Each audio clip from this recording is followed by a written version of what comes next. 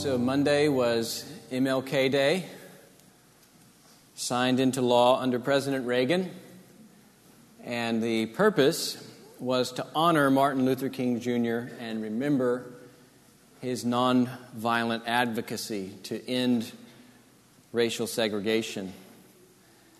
As all leaders do, King certainly had his own character flaws. He even rejected some teachings about Christ that are central to the gospel. But on what King got right, that we ought to judge a person not based on the color of their skin, but on the content of their character, we would do well as Christians to give honor where honor is due. I bring this up, however, not to go on about King himself necessarily, but to highlight a point about slander.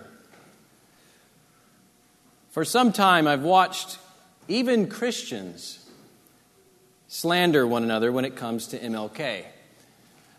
From one side, to say anything positive about Mr. King means you must have drank the leftist Kool-Aid and are a borderline communist. From the other side, to criticize anything of Mr. King's character or doctrine means you're either a racist or someone who lost touch with their roots. Now, barring the most extreme exceptions, these knee-jerk reactions illustrate what the Bible calls slander.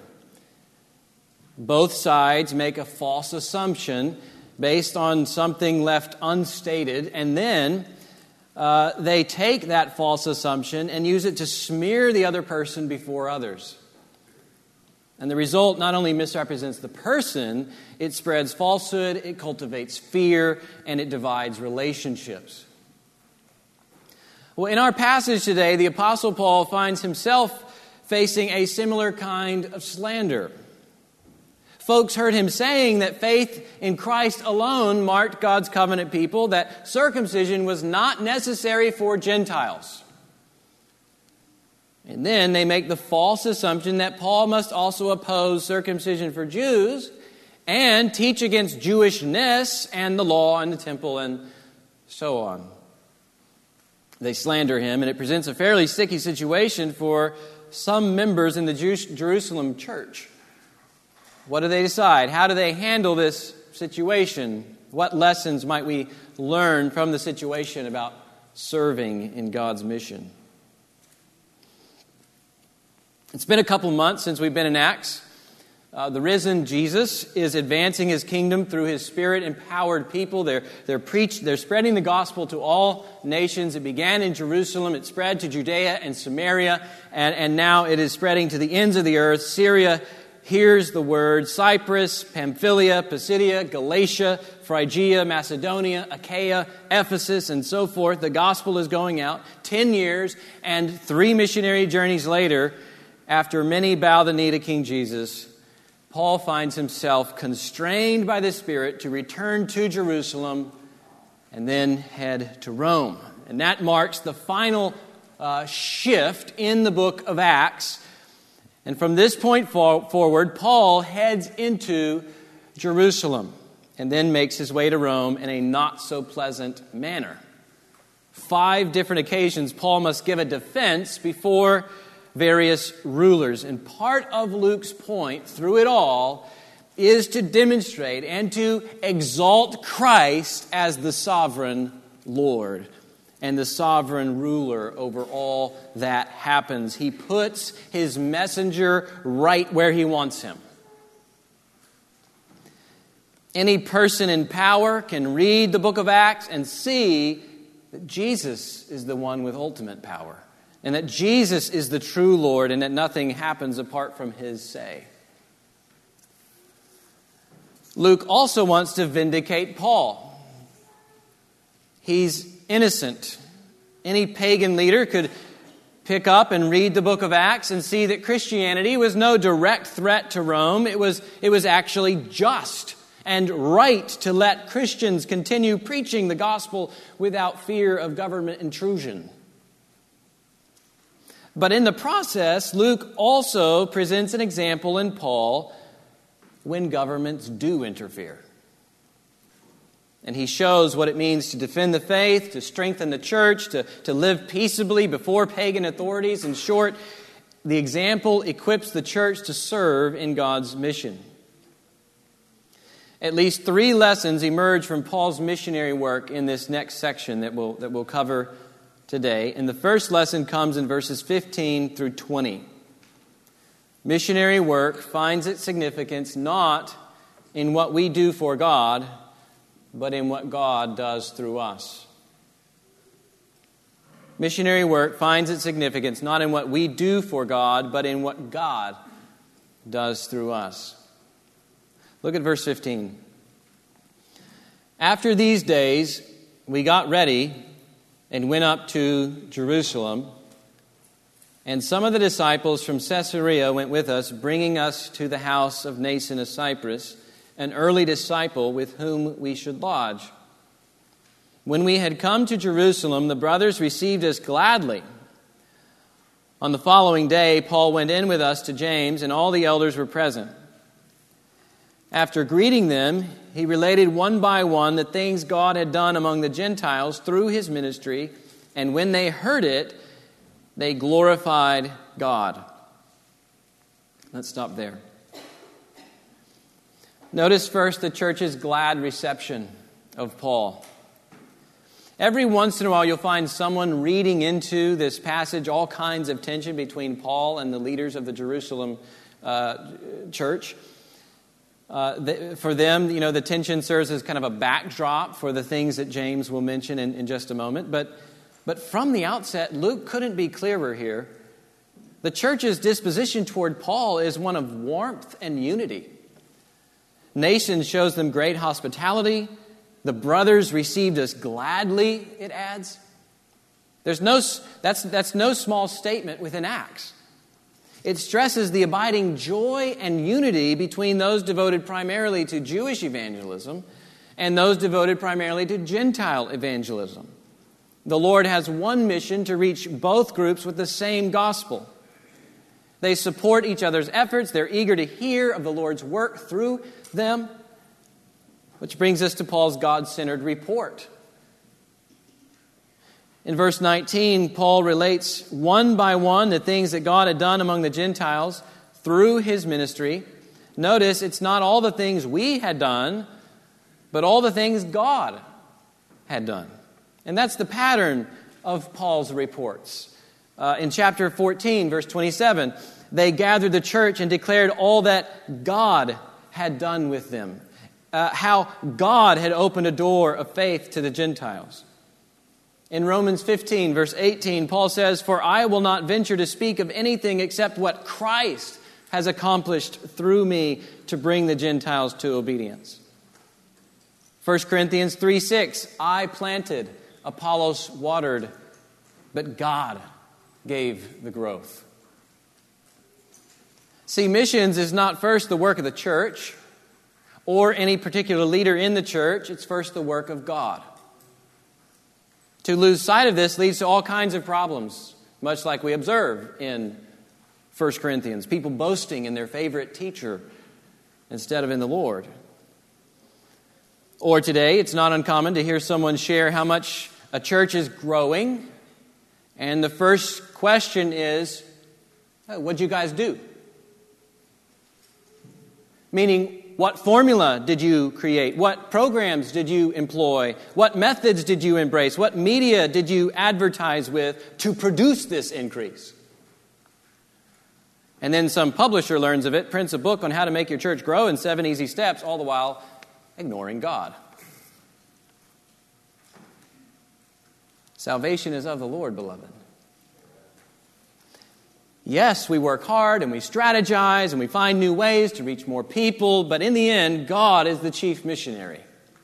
God is on a mission to save a people for himself from all nations to celebrate his grace. And we are but the privileged participants in his mission. Sinful though we are, weak as we are, timid as we are, jars of clay as we are, how amazing that God includes us in what he's doing.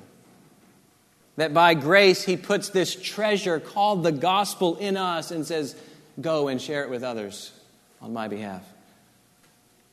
When we recognize the God-centered nature of our mission, not only will it kill man-centered boasting, not only will it undercut this celebrity culture that we see, even in evangelical circles, it will cultivate a God-glorifying response. And that's what happens next. When the church hears about God's work among the Gentiles, they glorify God. They recognize His greatness. It's a joyful occasion, much like when we hear reports of others coming to faith in Christ through the testimony of our missionaries, or when we hear testimonies at members' meetings of how God saved each one of us. We glorify God for that. We don't clap for you, we clap for God and celebrate His grace in your life. We deserved nothing except God's wrath, and yet we find ourselves by His grace adopted through Christ. Glorify God, church. Sing praises to His name. Tell of His wonders from day to day, for He has done great things for us, and we are glad. Find your joy in glorifying God. That's the point of the mission, and that's what we see going on in the book of Acts as the gospel goes forward. Second lesson, missionary work requires great humility and wisdom to dispel slander, preserve unity, and spread the gospel. Missionary work requires great humility and wisdom to dispel slander, preserve unity, and spread the gospel. The Lord saved many Gentiles through Paul's ministry abroad, but the Lord also saved many Jews in Jerusalem. Verse 20 indicates many thousands. It could also be translated myriads. But as we've witnessed elsewhere, wherever the gospel spreads, opposition won't be far behind.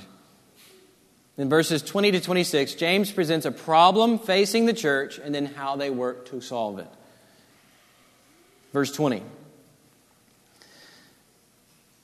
They said to Paul, "You see, brother, how many thousands there are among the Jews of those who have believed.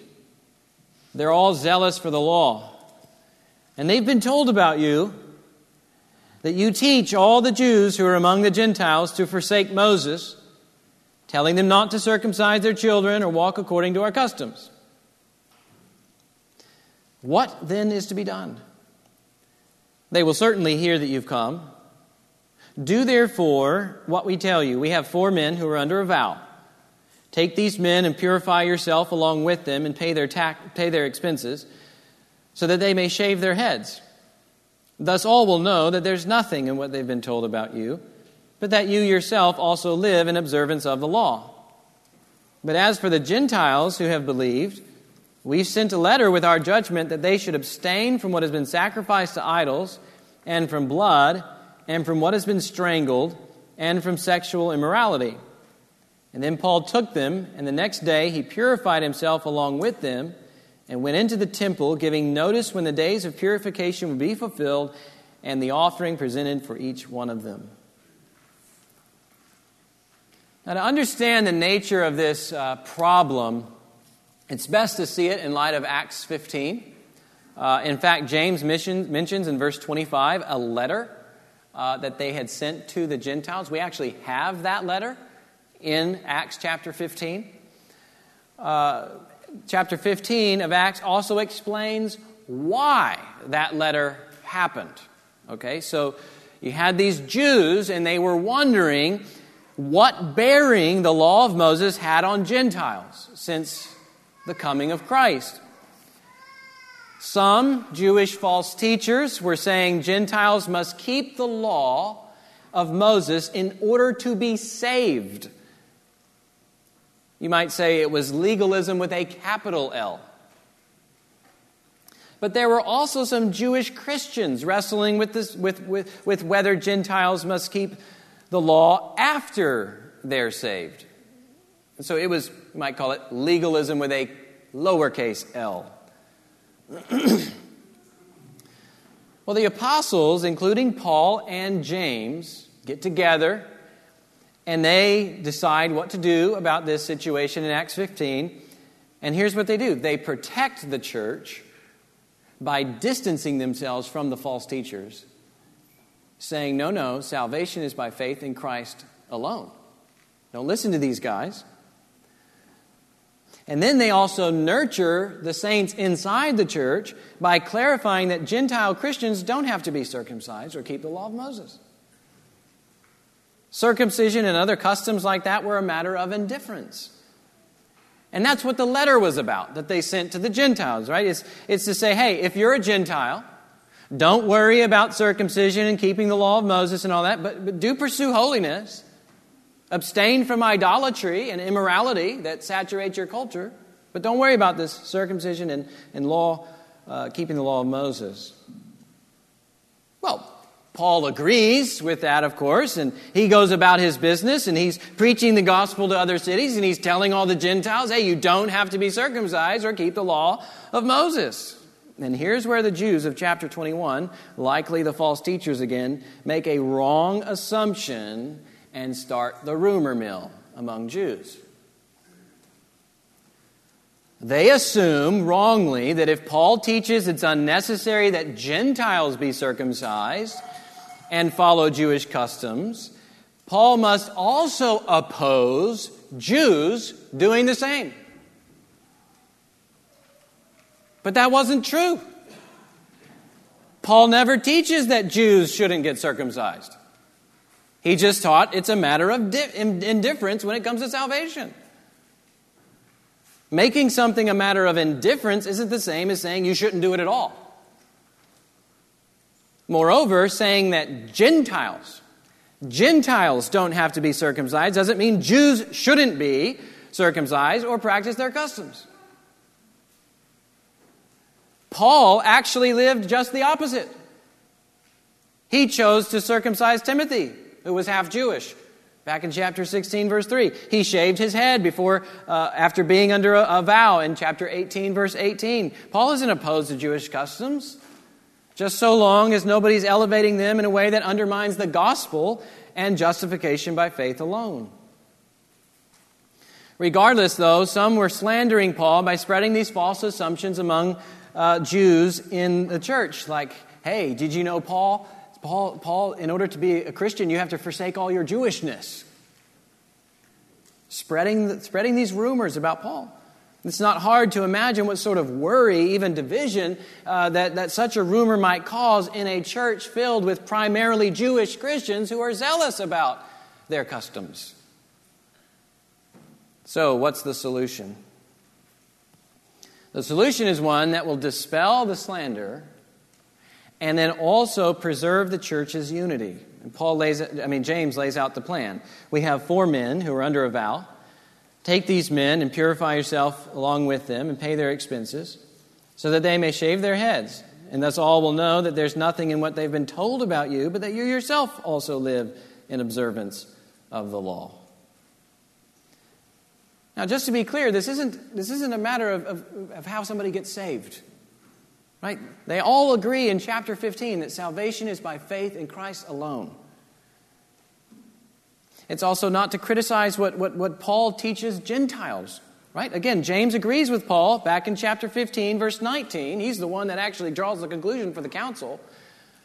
And he still agrees with Paul by mentioning the letter again here in verse 25. Also, the concern isn't the moral principles within the law and then reapplied by the apostles. Rather, James's proposal simply addresses Jewish customs like circumcision and vows and so forth, and he views this as an opportunity for Paul to dispel the slander and preserve the unity. It's basically a way to say, hey, why don't you show them, Paul, that these rumors are groundless? And so Paul does so in verse 26. He follows through with the plan. Now let's just think about that. I mean, after all that Paul had done for the church in Jerusalem, why bother with this petty stuff? For months he's been traveling from Gentile church to Gentile church and getting all the Gentiles to go in together on a collection for the poor Christians in Jerusalem. That is, Poor economically, not like poor Christians, but Christians who are poor, right, in Jerusalem. And he's finally there in Jerusalem with the collection, and he delivers the collection. We don't find this out here. We do find it out later in chapter 24, verse 17, when he's kind of reflecting on when he came to Jerusalem. This is what he did. He brought his alms to the saints. Wasn't that enough? I mean, why do something so petty like pay for these guys' haircuts? Paul could have said, no, haven't I done enough? Let's just sit these slanderers down and I'll tell them a thing or two.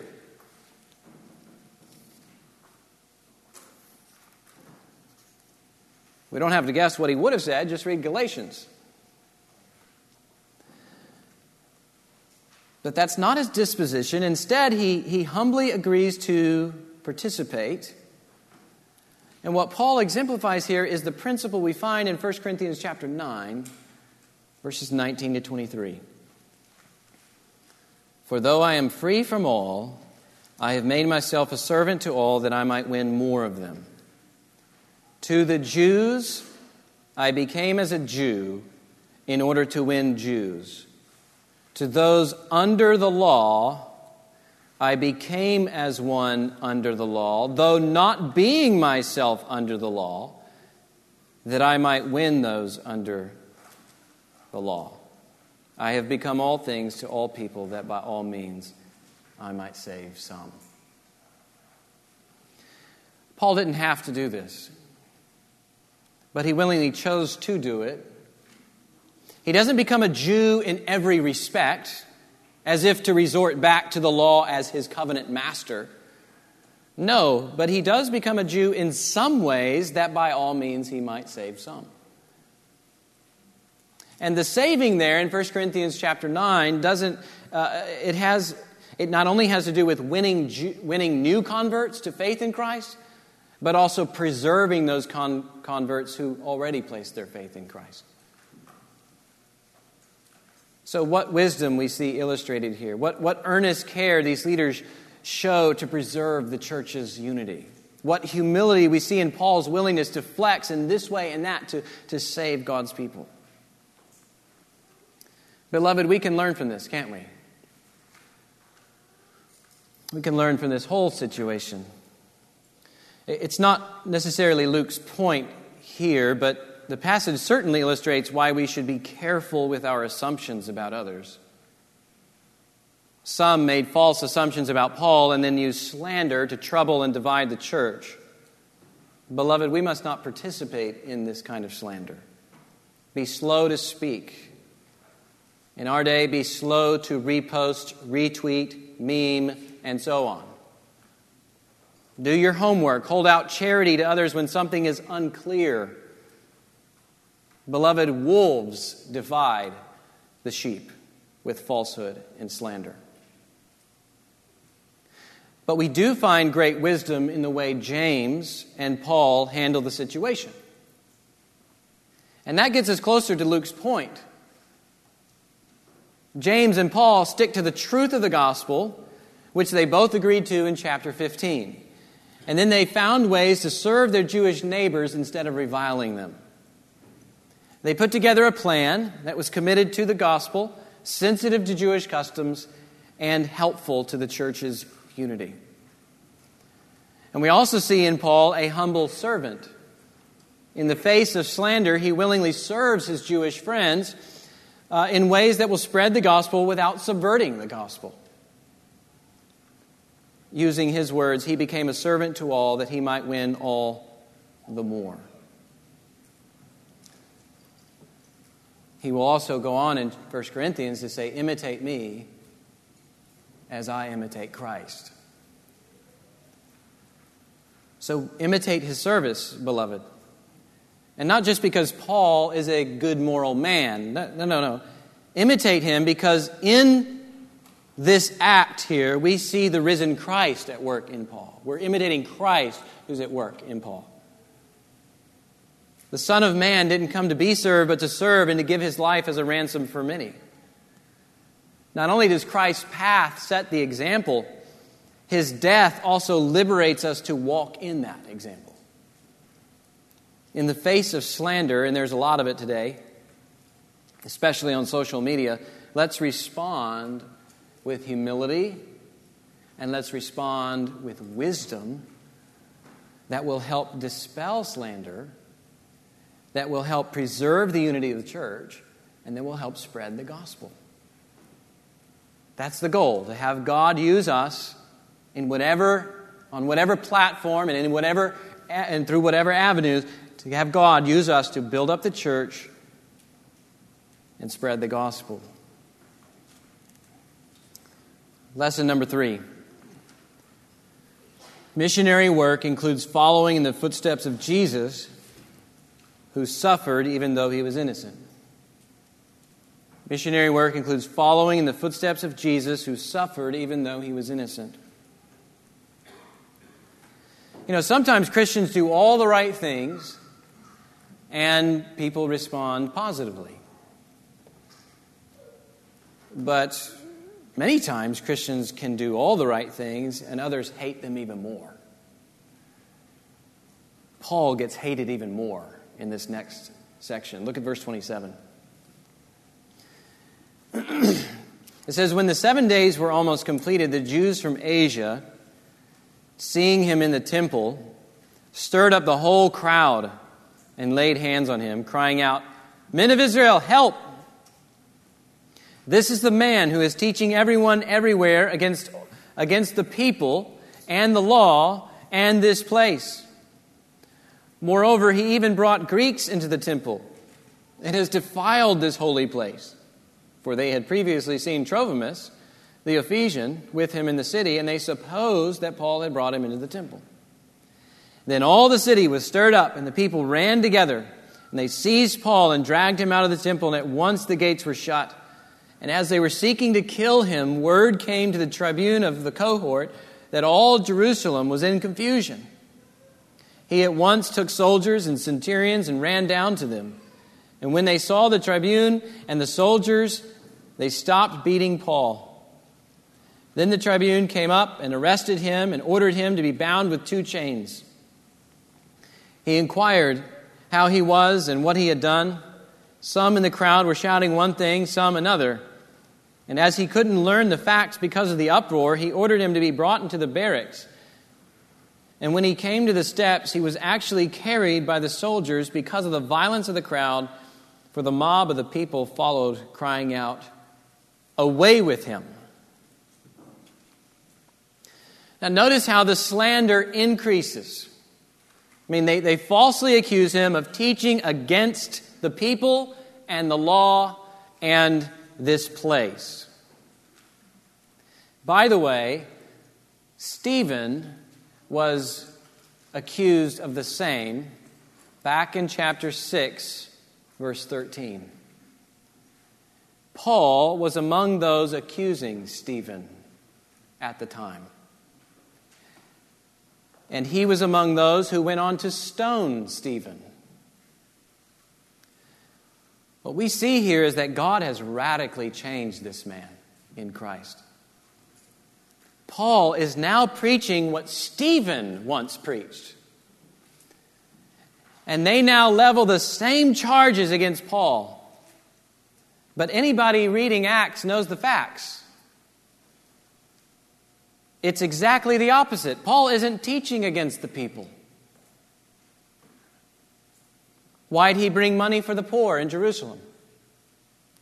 Why'd he willingly practice the Jewish customs? Why'd he have Timothy circumcised? And above all, why did he labor to teach them their scriptures and show them their Messiah and tell them that Jesus has come to save them?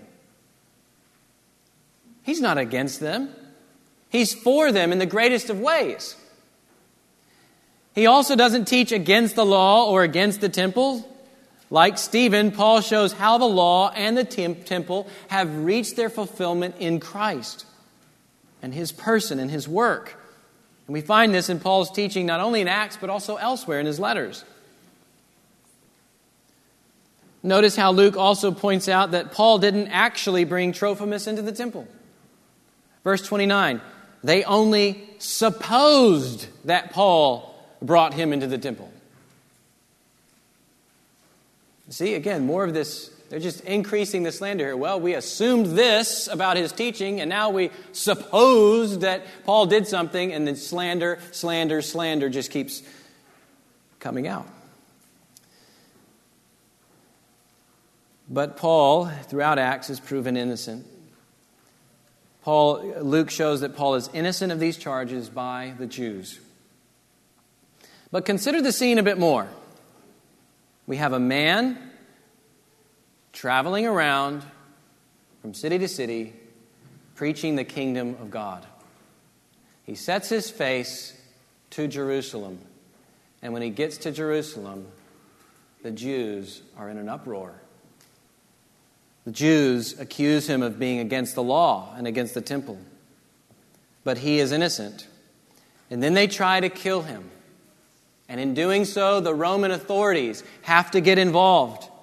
And the crowd finally turns violent and shouts, "Away with him!" Does the scene remind you of anyone else?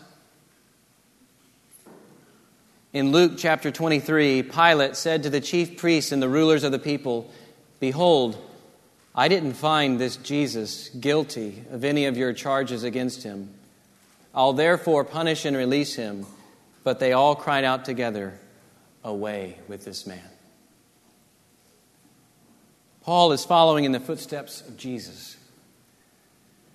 Paul's sufferings are not redemptive like Jesus' sufferings were, but Jesus' sufferings freed Paul to deny his own self and to take up his cross and to follow Jesus on the same road. And here we see the risen Lord Jesus living in Paul and compelling Paul to walk the same path of love, even when that path leads to suffering unjustly. It was the Spirit of Jesus who led Paul to Jerusalem in the first place. 1 Peter chapter 2, verses 19 and 20 to 24 say this: "This is a gracious thing. When mindful of God, one endures sorrows while suffering unjustly. For what credit is it if when you sin and are beaten for it, you endure? But if when you do good and suffer for it, you endure, this is a gracious thing in the sight of God. For to this you have been called." That's an amazing line after that verse. "If when you do good and suffer for it, you endure, this is a gracious thing in the sight of God. For to this you have been called. Because Christ also suffered for you, leaving you an example so that you might follow in his steps. He committed no sin, neither was deceit found in his mouth. When he was reviled, he did not revile in return. When he suffered, he did not threaten, but continued entrusting himself to him who judges justly. He himself bore our sins in his body on the tree, that we might die to sin and live to righteousness. By his wounds you have been healed." Because Jesus bore our sins in his body on the cross, we can die to sin and live to righteousness. What does that righteousness look like? We're seeing it play out in the Apostle Paul.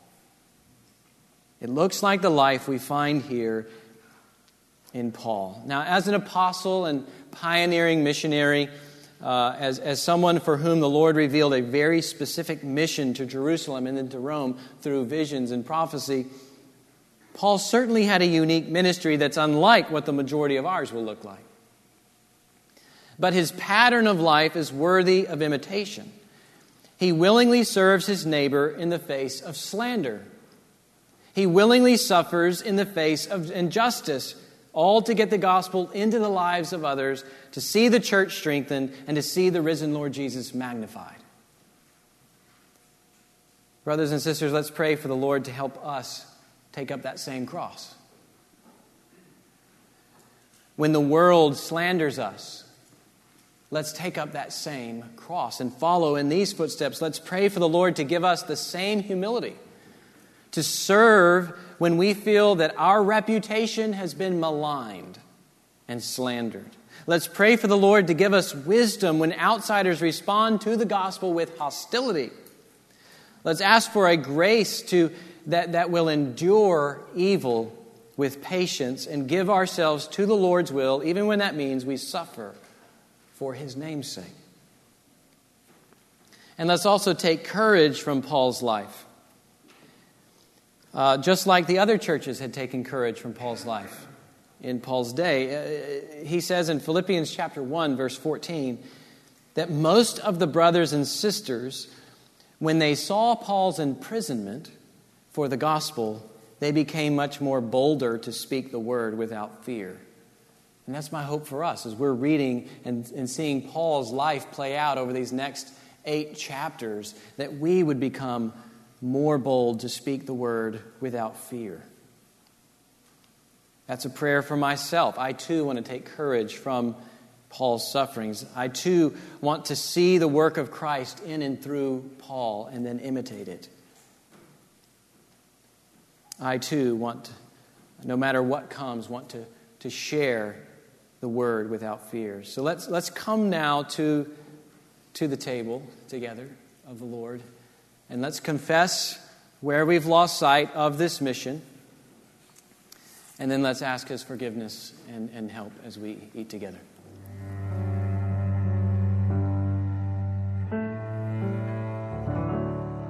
This podcast is brought to you by Redeemer Church, a community of believers in Fort Worth, Texas, committed to equipping God's people to delight in God's glory and declare that glory to our neighbors and the nations. For more information, visit our website at redeemerfortworth.org.